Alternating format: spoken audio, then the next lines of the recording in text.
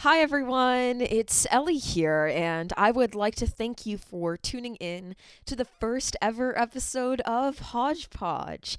Today, we're going to be talking about the person that inspired this podcast in the first place. I remember I read about her in this book called The Bully Pulpit by Doris Kearns Goodwin, which I would 100% recommend you checking out because that novel, I think, really opened my eyes to what it means to learn about underrepresented groups throughout history. So, with that, if you're interested in checking out any of the sources from this episode, please look at the link in the description, and I hope you enjoy. Hodgepodge. Hodge, hodge, hodge, hodge, podge. Hodgy, hodgy, hodge, hodge, podge. Hodge, hodge, podge, hodge, podge. Hodge, hodge, podge, hodge, podge. Hodgepodge, hodgepodge. It's winter 1877 at the White House. President Rutherford B. Hayes and his wife are celebrating their wedding anniversary. The building bustles with the week's celebrations. Friends close to the family, members of the cabinet, military generals, and the Supreme Court as well. Past one-night party's excited chatter stands a 16-year-old girl. She's stuck on the sidelines, not in society just yet.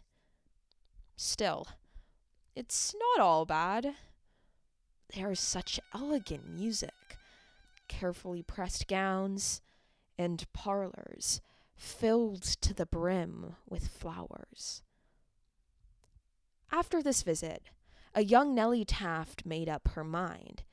She told her Uncle Hayes that someday she would live in D.C., and not just as an observer, but on the arm of a president.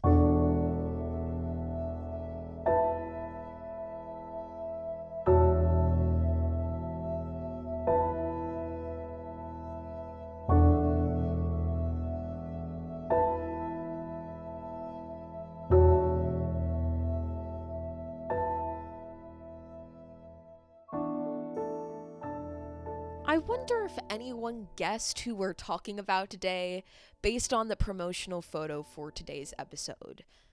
But anyways, surprise, surprise, it's Nellie Taft.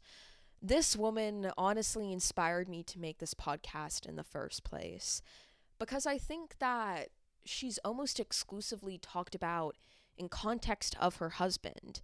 And even though she had a large influence on his political life, her own aspirations and her own achievements were also incredibly impressive.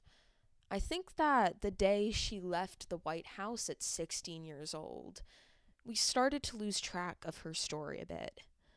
So let's wind back the clock and get an insight into what Nellie actually was like.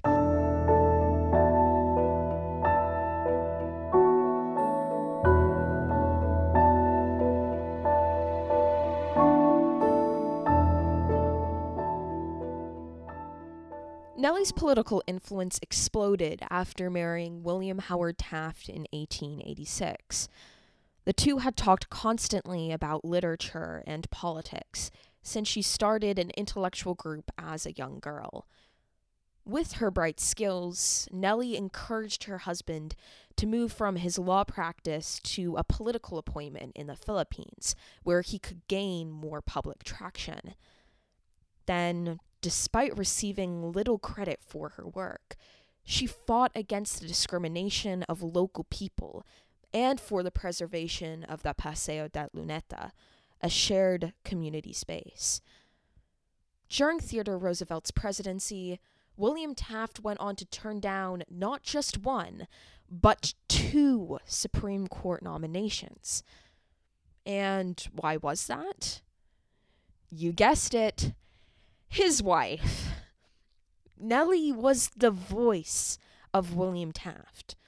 The political spirit society wouldn't let her conduct an office because of her gender. So, in 1908, After noticing her husband was a contender for the presidency, she got his name on the ballot. Not long after, he won the election. No shocker there. And finally, Nellie's dream of making it to Washington was taking shape.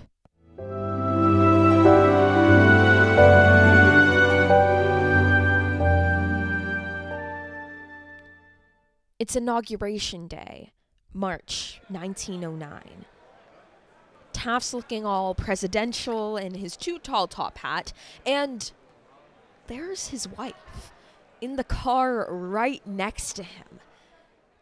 Up until that point, no First Lady had ever ridden in the inaugural address. In fact, Nellie Taft was a First Lady of firsts. During her husband's term, she was the first First Lady who reorganized the White House staff to include people of color, to create positions for women. She was also the first Lady who advocated for a public policy organization openly. Basically, so I can stop saying First Lady, this woman embodied the progressive era. William Taft legitimately called her the... Nellie also had an infectious personality.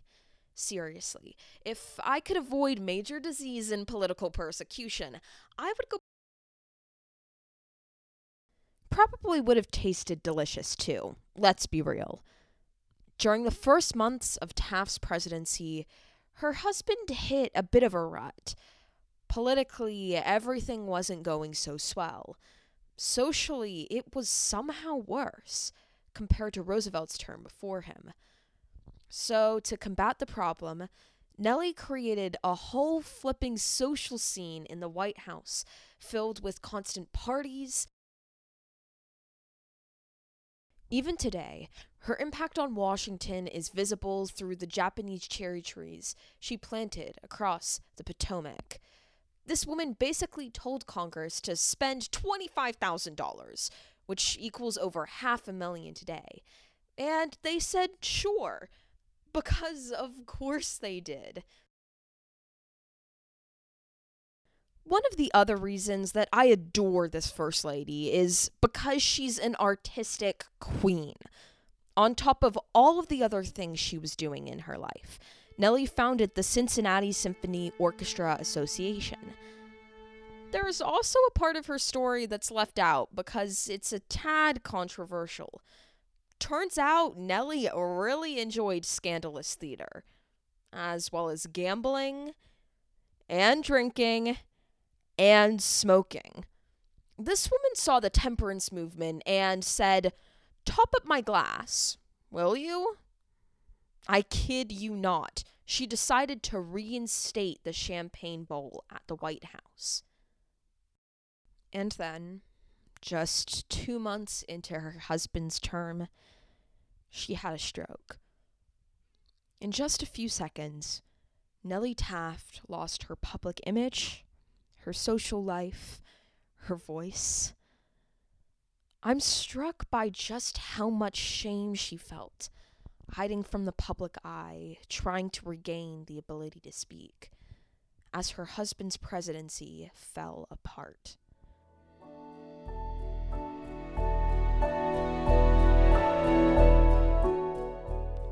Whilst I was doing research for this episode, one source called Nellie Taft's life dreamlike. But I'm left wondering where the dream is here. Throughout her life, this First Lady had to fight against a world that wanted her to be silent because she was a woman, that credited her husband for her political ideas. But I also see a person that was dissatisfied with that world, who used any means she could to make her voice heard. You know, even after her stroke, Nellie Taft made history. She became the First Lady to ever attend an opponent's political convention in 1912. That tenacity is why Nellie Taft's story keeps drawing me in. Why I wanted hers to be the first I tell in this podcast. Ultimately, it's the story of a 16-year-old girl who first saw the White House in candlelight from the sidelines, saw the presidency, saw political life, who, in her isolation, said, I will be there someday, and actually made it.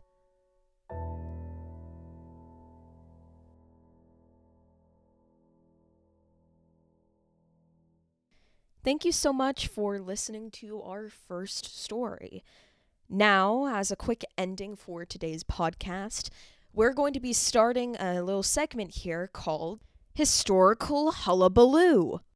So everyone is basically going to get asked a question that is more open-ended for you to answer in whatever way you want. Send us in your responses through our Instagram or by contacting me, Ellie Hodges, personally. If you were to bring a first lady to one of your classes, who would you bring and why? To what class? We'd love to hear your responses. Give that a little bit of a thought and remember to subscribe to the podcast. Also, if you're interested in checking out any of the sources from today's episode, take a little look at the description and everything is in there for you to do some extra exploring. A huge thank you is also due to my friends and family, specifically Martin, Emma, and Maddie, for being involved with the voices included in this episode. Additional thanks to Emma for the outro.